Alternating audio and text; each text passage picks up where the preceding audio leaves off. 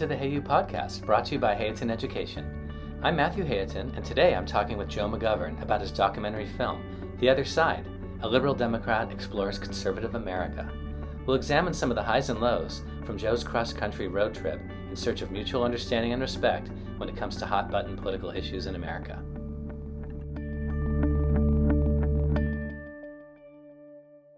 Okay, so with The Other Side, A Liberal Democrat Explores Conservative America, we're going to talk about the then and the now and kind of toggle between them because there's so much new material to talk about. But I also want to revisit what happened back then.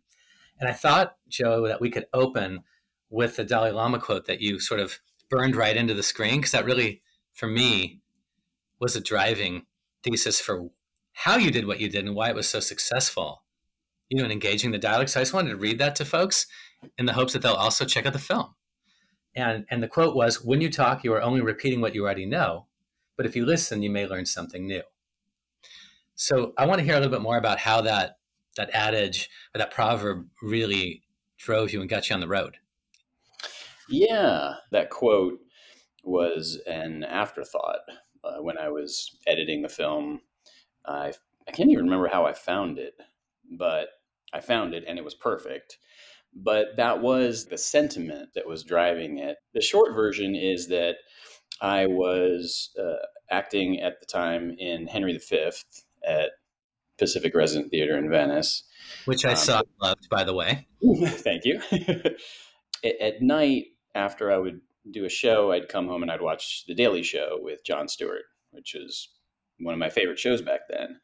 And yeah, I just loved, especially during the George W. years, the sort of the satire, the satirical way that he would point out the flaws in Fox News and Republicans and conservatives was really sort of like delicious, But as I was watching it, this was spring of 2014, something changed. Something about the show wasn't as much fun anymore.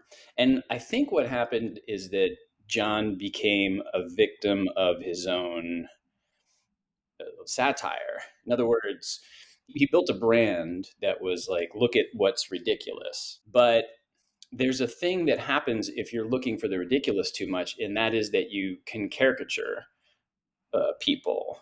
If your point is it stops becoming the truth or some well-rounded version of your viewpoint, the point just becomes finding the ridiculous. So I kind of started to sour on The Daily Show a little bit. And that's when it sort of occurred to me, I wonder if The Other Side is as bad as we make them out to be. And because I love an adventure, I decided I'd drive around the country and try to figure that out. And the point was to just like the Dalai Lama quote, to listen and to learn. And so I had a thesis. My thesis was that there is a logic to conservative ideology, and that logic is actually sound. Like even a liberal would agree with the logic. I just didn't know what that logic was. So I was looking for it. Yeah, and I think that you have a disarming way of chatting with people pretty openly. Obviously, when we see the polished version of these conversations, some people opted out. Maybe some folks didn't sign the release, as you mentioned at one moment. But in general, I saw the people shaking your hand, seemingly just pleased that you were listening and that they thought that this was really, maybe, I don't know if I want to use the word healing, but something close to that. Yeah, you're not wrong. That was one of the real accomplishments that I felt in doing the film, was hearing conservatives say to me, hey, you know what? You're the first liberal that I feel really listened to what I had to say. And that was never attractive to me. Like I didn't dream of that happening. It just became this validation of what I was doing, that I was trying to hold on to the anger that I felt when they expressed their viewpoints, when they explained their perspectives. And instead of getting angry and arguing, I tried to ask like why that made sense or why that was logical or why that where how they came to that viewpoint. And often how I would say it is I would say, here's how we feel about that issue.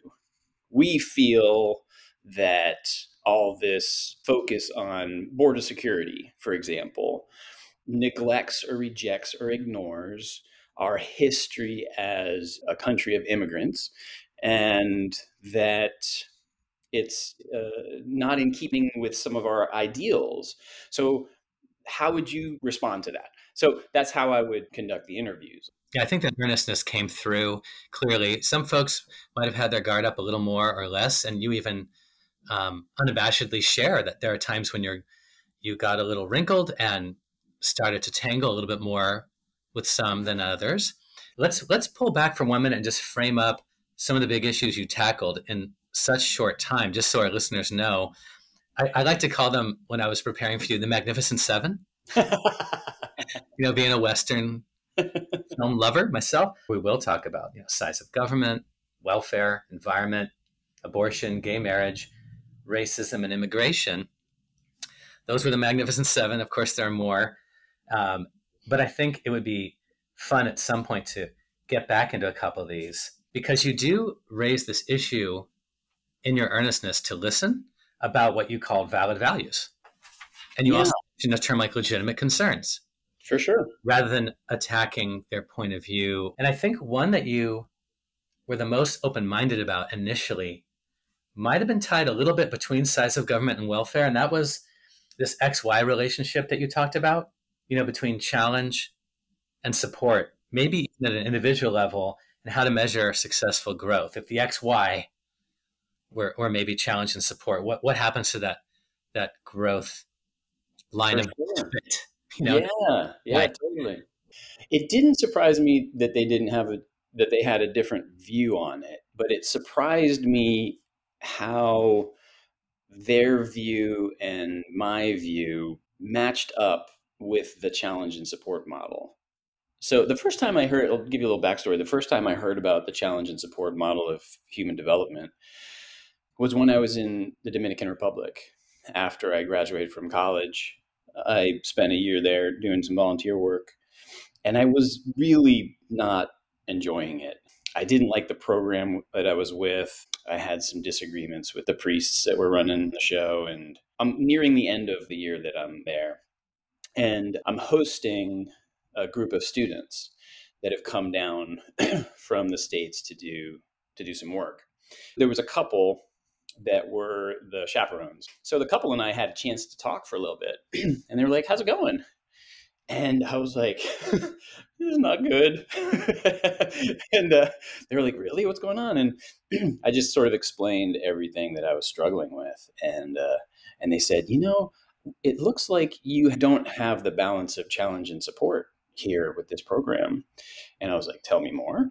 And so they explained Nevitt Sanford, this psychologist back in the 60s, who came up with this model of challenge and support. So the idea is, if you have too much support, then there's no incentive for you to learn and grow. If you have too much challenge, then you're going to fail.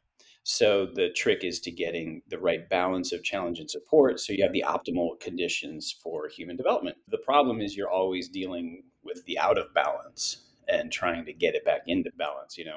But anyway, so like when I was talking to the conservatives about welfare, it just sort of struck me that they emphasize the challenge part of that equation. Hard work.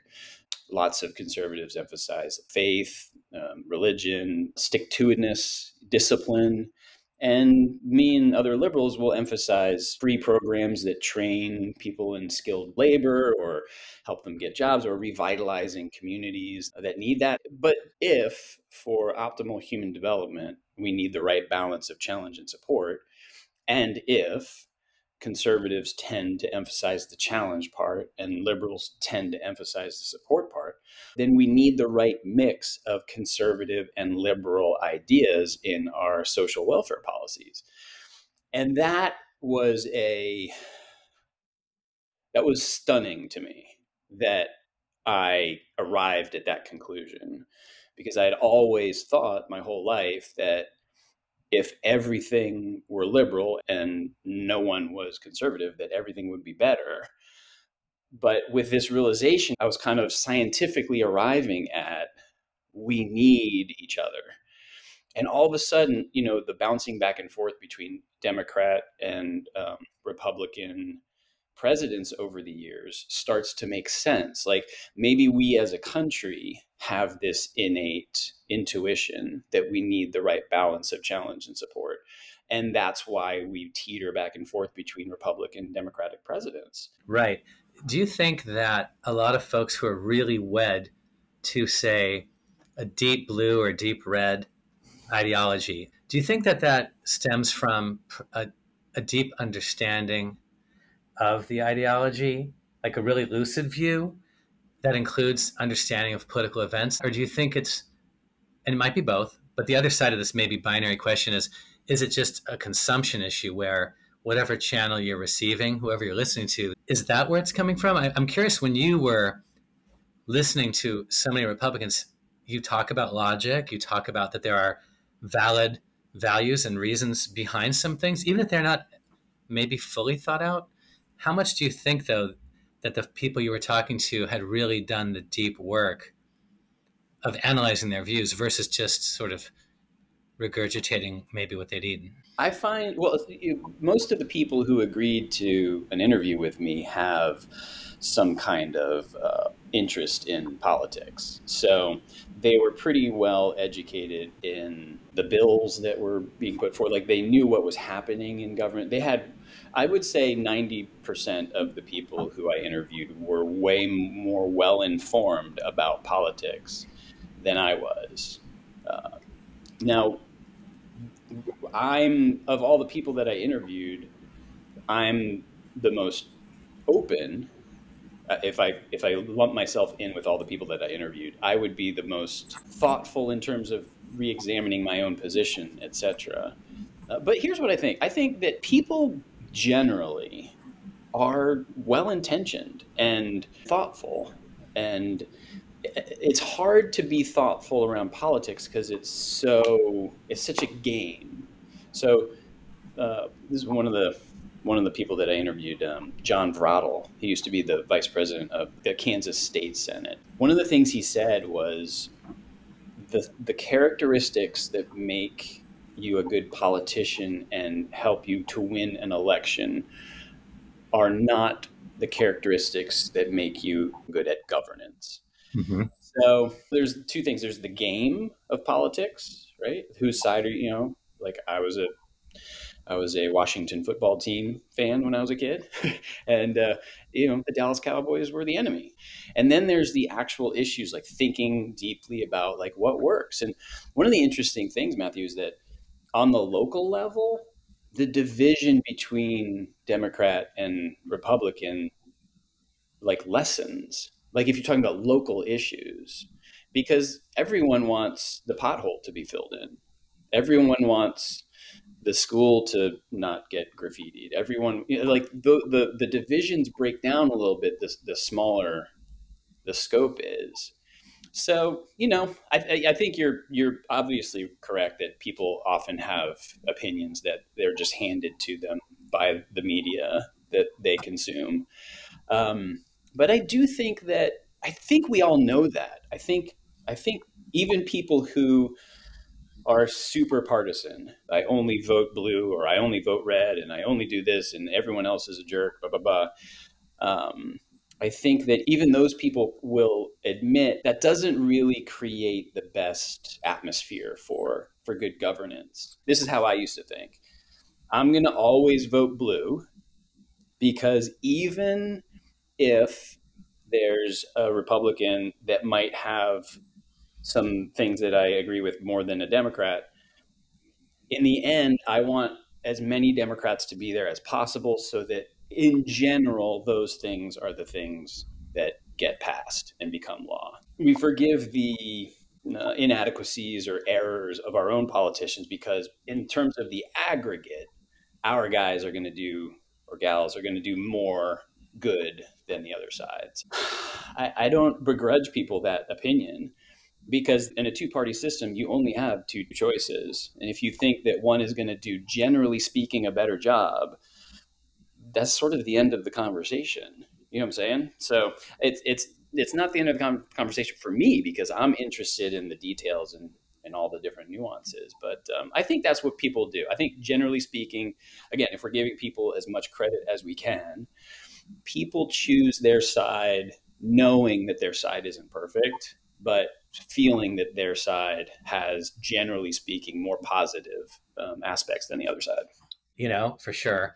But Yeah. it's interesting that you are willing to re-examine your own views, and I'm wondering if, in the wake of the Trump era, not just his winning, but then everything that happened, and even the Capitol riots, do you think that you brought some of your other sidism, openness to understanding how and why that happened? Or do you think, like, had you not done the project, do you think you would have seen the riot differently? Without a doubt. Yeah. I understood the Donald Trump phenomenon at a very early stage. Not to like toot my own horn, but I understood what was happening because I had just come off the road from talking to conservatives. And one of the reasons growing up that I was always liberal was because we were always the underdogs. We're the poor and the Republicans are the rich. That was the context that I was living in. So I love the underdog. Who doesn't love Rudy? Like, it's like the underdog story is that's my identity, right? Just for the record, listeners, you don't mean Rudy Giuliani right now. You mean the film, I think, right? Right. I forgot. Yeah, the movie Rudy. Yeah. Just making sure. No, thank you for doing that. So in talking to conservatives, one of my huge realizations was that they consider themselves the underdog. Yes, and then And here had a and new voice and a new platform, and a and microphone. here's and I actually I can see their point. I actually agree that they are the underdog when it comes to certain areas. So in terms of culture, TV and film, TV and film is dominated by progressive liberal Totally. viewpoint. Um, music, like the culture of the United States is dominated by liberal progressive values. So from that perspective, that underdog mentality that conservatives had, I knew a lot of my friends were like, how, like, Donald, he's a millionaire, like, how can he be the champion of these people that you say are the underdogs? And I said, well, it's because he's a bully, but everyone loves a bully who's punching the bigger bully in the nose. So the fact that Donald Trump could say the things that he could say and not get canceled was a pretty big deal for them, especially the ardent Trump supporters. It was like finally someone was fighting back against the people who'd been dominating them. Yes, and there's a disruption factor that probably was welcomed by a lot of them, regardless of how they felt about him as a person, Sure, sure, yeah. did other people.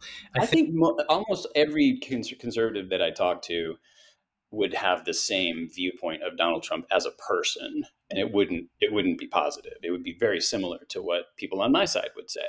but it doesn't mean they wouldn't vote for him, right? And I Yeah, think you're right. When you and I used to talk, when we were still working together, and we were watching Trump's rise, and he wasn't yet the full juggernaut he became, but he was starting to consume a lot of the airwaves. People were not really interviewing the other candidates before he even won the nomination for his party, right? And he started sort of dominating Good Morning America, and it started to grow. And I think that a lot of coastal elite people seemed so flabbergasted by his meteoric rise, offended, shocked, didn't see it coming. But you and I were watching rallies that were massive in nature. People were coming out for him very early on in really big droves, and it was alarming to you and me, um, and fascinating. But I'm bringing this up because I would argue that that separation of us and them was so alive and well that people were so stunned that he won. And I was so scared that people were stunned. And I yeah, think that goes back to your project, Joe. These people are kooks. We don't have to listen to them. it doesn't matter what they think of their own value system because they're nothing. They'll never be anything. And they're just going to be these, backwoods, uneducated fools who are never going to see the light of day in politics, right? They don't have a place. Yeah. Yeah. I think there was a dynamic that people were unaware of. And that dynamic was liberal news organizations profiting off of the Donald Trump phenomenon.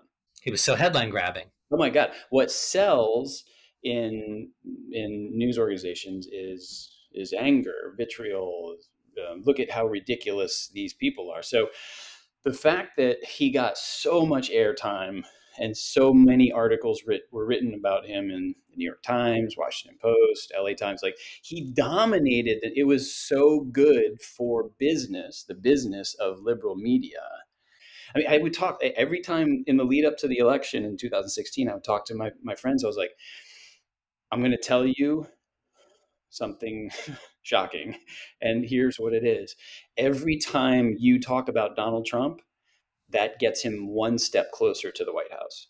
Yeah, it was almost too late by the time some folks realized that, wait, we gave him all this airtime. Let's take it Yeah. back. Well, now there's no one else talking and nobody really wants to hear anyone else anyway. Being from Los Angeles, being on the West Side, I myself am very much a Democrat and a liberal, but I still felt pretty upset when my liberal friends wanted to have sort of kumbaya circles about how awful it was that we lost the election and what were we going to do. It was so unacceptable. Yeah. And yet, we look at the number of people who don't vote.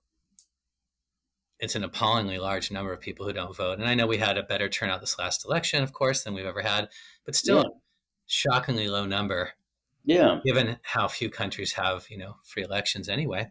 I just started writing a book about some of my experiences, and the documentary being one of them. And I was looking through the internet for some quotes, and a quote really applies right here. It's a quote from Freud, and it goes like this. It says, "Illusions commend themselves to us because they save us pain and allow us to enjoy pleasure instead. We must therefore accept it without complaint when they sometimes collide with a bit of reality against which they are dashed to pieces."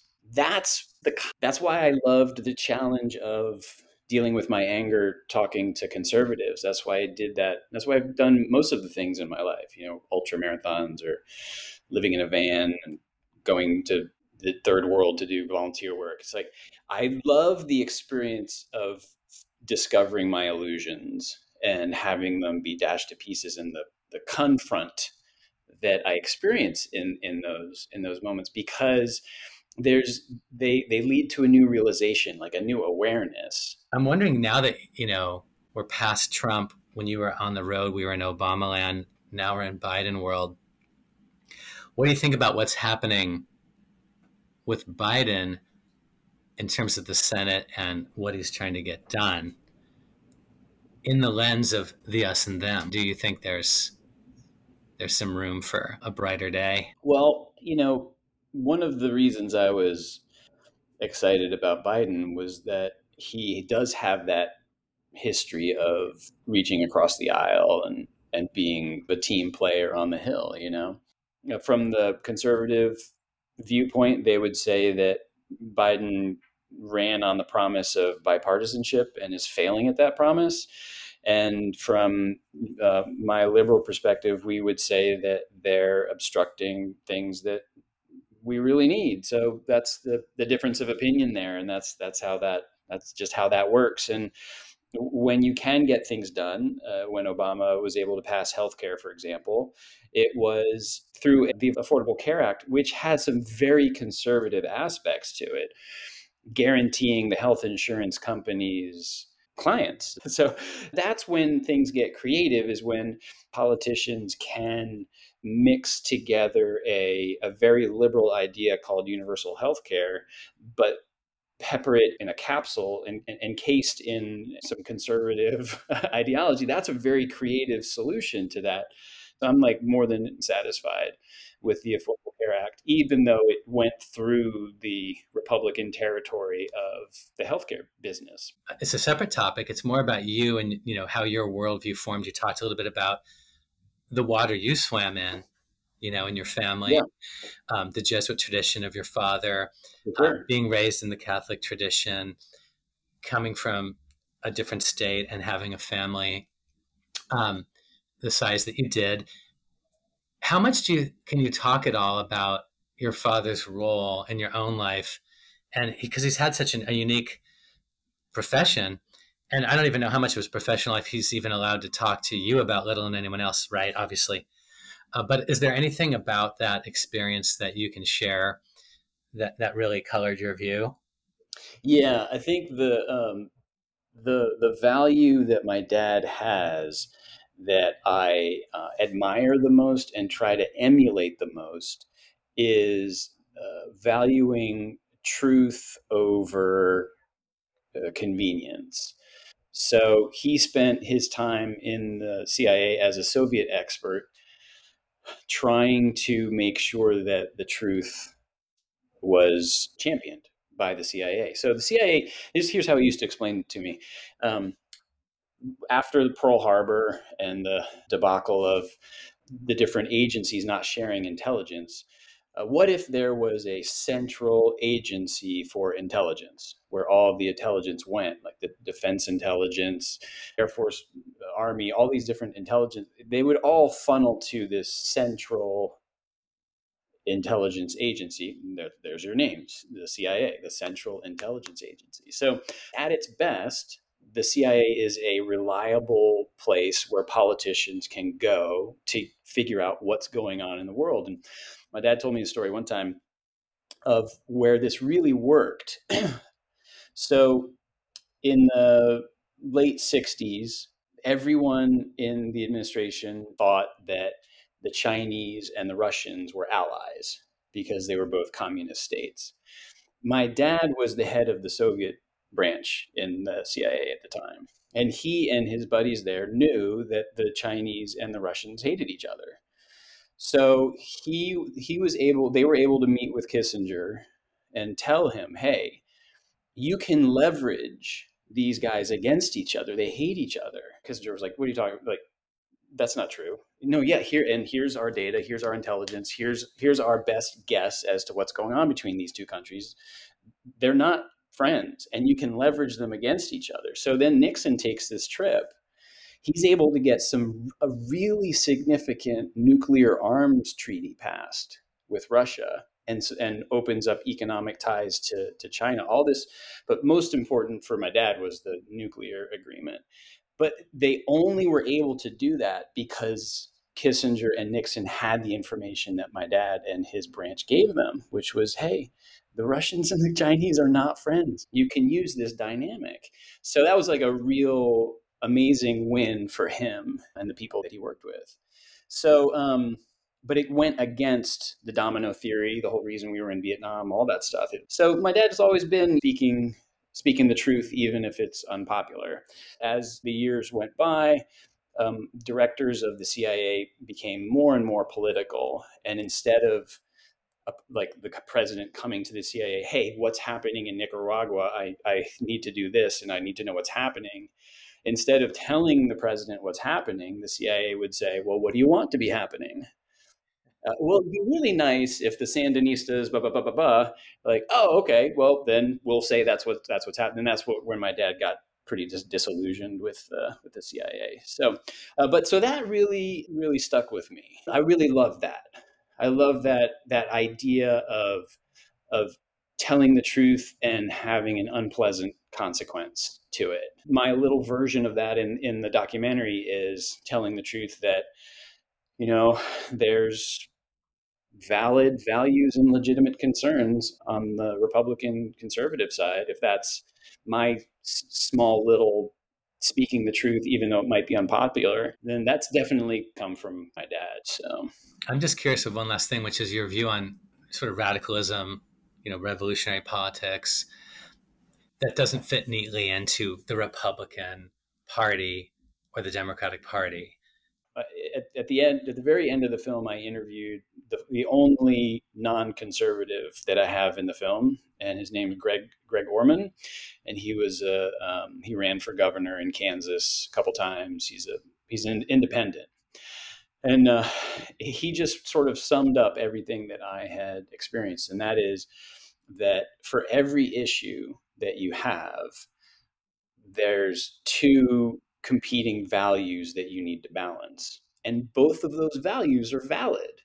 So name any, we can go through the Magnificent Seven here. One of the easiest ones to do it with is immigration.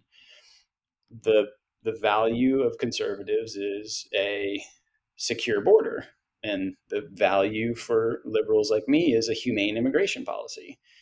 Both of those are important and both of those are valid, and we need to figure out how to balance those two, because sometimes those two things, they butt heads against each other. And I still lean liberal because the values on the liberal side are the ones that I like more. Like I prefer a humane immigration policy over a secure border, but I acknowledge that a secure border is important. So I tend to like the values. I like the values in each of the issues on the liberal side more than I like the values on the conservatives. We're weighing things. So, right, like I was saying before, like secure border, humane immigration policy. So we're talking about when I think of people who are radical, I feel like they I feel like they get away with not having to grapple, because there's no dialogue at that point. It's just it is. or they're not dealing with the inconvenient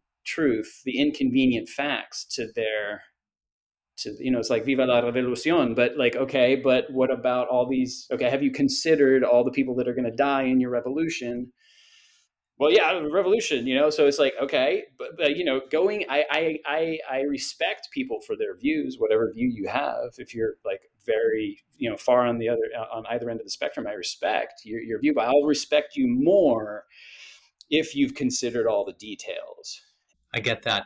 But on the other hand, there could be some radicalism that brings about change only because it's radical, because it disrupts. And even if there's some collateral challenges there, you could argue that the net of it is still positive, depending on what happens. That's a good point. That's a good point. People with viewpoints like me wouldn't change much. Like I think about like Martin Luther King fighting against segregation and peaceful protests like that. That would definitely be considered radical in the time, and I'd be 100% for it. So yeah, I guess I'm thinking of radical in terms of like maybe the more mundane issues. It seemed to me like that it was very clear that there was an injustice there. Right, yeah. Well, I guess I just have one last one for you, just for fun, and that is, I mean, I know your life's radically changed. Right? You can't just hop in the van again, even if it's better outfitted. I don't know if your two loved ones besides Charlie are loyal enough to get in any van with you for that long. But if you were to go back out there, I would absolutely love to watch it. And I'm excited that you're working on a book. Do you see yourself possibly making more documentaries? Are you thinking you're heading more toward writing? What's next for you? Yeah, so Claire and I, my wife Claire, and I have been talking about this a lot recently, because there's something that's next, and we're not quite sure what, but we're playing with the idea of like some sort of docu style, like a docu series. We're not quite sure like what it would entail. Like I've gone around and I've talked to conservatives, so I've sort of done that one already. So what's the next thing? Or is it revisiting that? Or is it going to like places where people are disagreeing or hate each other? And is there some sort of like, am I like an amateur mediator? Like, what is it that I want to do? But the concept of, all I know is that I want whatever it is to really challenge me. I don't want to just regurgitate the same challenges that I've already had. I want something new or the same thing in a more intense way or in a different context or something. That I think is what's next. And the book is a retrospective on the film time in the VW, my short minor league professional soccer career, our time, my dad in the CIA, our time in Germany, like lots of, almost like a memoir, but encased inside of, this is where it's very typically me, encased inside of an investigation into different concepts, such as acceptance. So what does it mean to accept something? How does that work? What do you do when you regret something? How do you resolve things that you regret from your past? How do you feel good about it? Or God? I think a lot about religion and where supernatural comes into play and what that's about. Well, I But think whatever you decide, I think what's going to be so fascinating about it is that your openness to be vulnerable, to take some risks, to be surprised, to be uncomfortable, yeah, and for it to go sideways on you in the best way. yeah, Well, this has been really fun. I really appreciate the time, Joe. yeah, totally. Thanks. This is a great trip down It memory was lane. really fun.